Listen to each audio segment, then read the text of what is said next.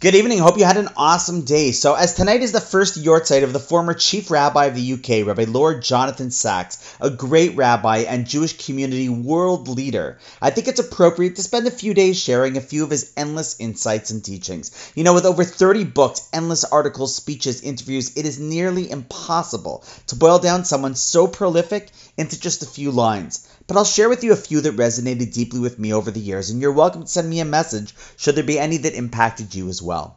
You know, one of the lines that I remember reading years ago, which always stuck with me, was as follows. Non-Jews respect Jews who respect Judaism, and they're embarrassed by Jews who are embarrassed by Judaism. What a powerful and deeply true statement.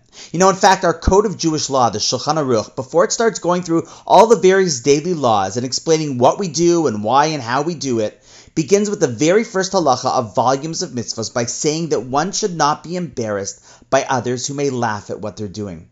In essence, the Shulchan Aruch is teaching us that one needs to stand proud of their Judaism, and only when one does will others then respect them.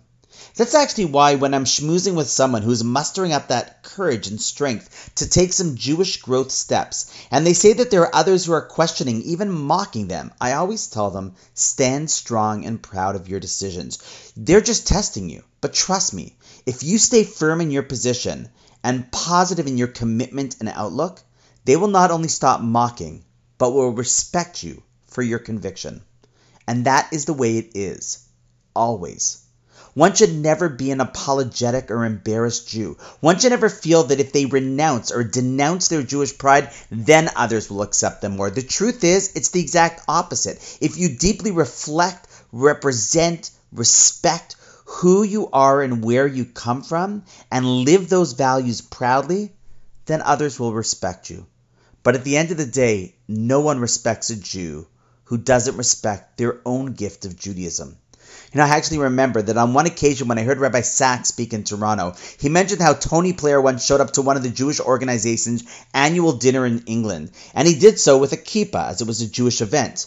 However, when he looked around and noticed that no one else at the dinner was wearing one other than him and Rabbi Sacks, he quietly asked Rabbi Sacks if he should take it off. And if I remember the story correctly, Rabbi Sacks responded, "No, keep it on. Perhaps if others see you respecting their Judaism, maybe they will learn to respect it as well." So in Rabbi Sacks' memory, and more importantly in his merit, let us not only remember, but live the message of non-Jews respect Jews who respect their Judaism, and they're embarrassed by Jews who are embarrassed by Judaism. So respect it. And on that note, wishing you an awesome night, and I look forward to seeing you tomorrow.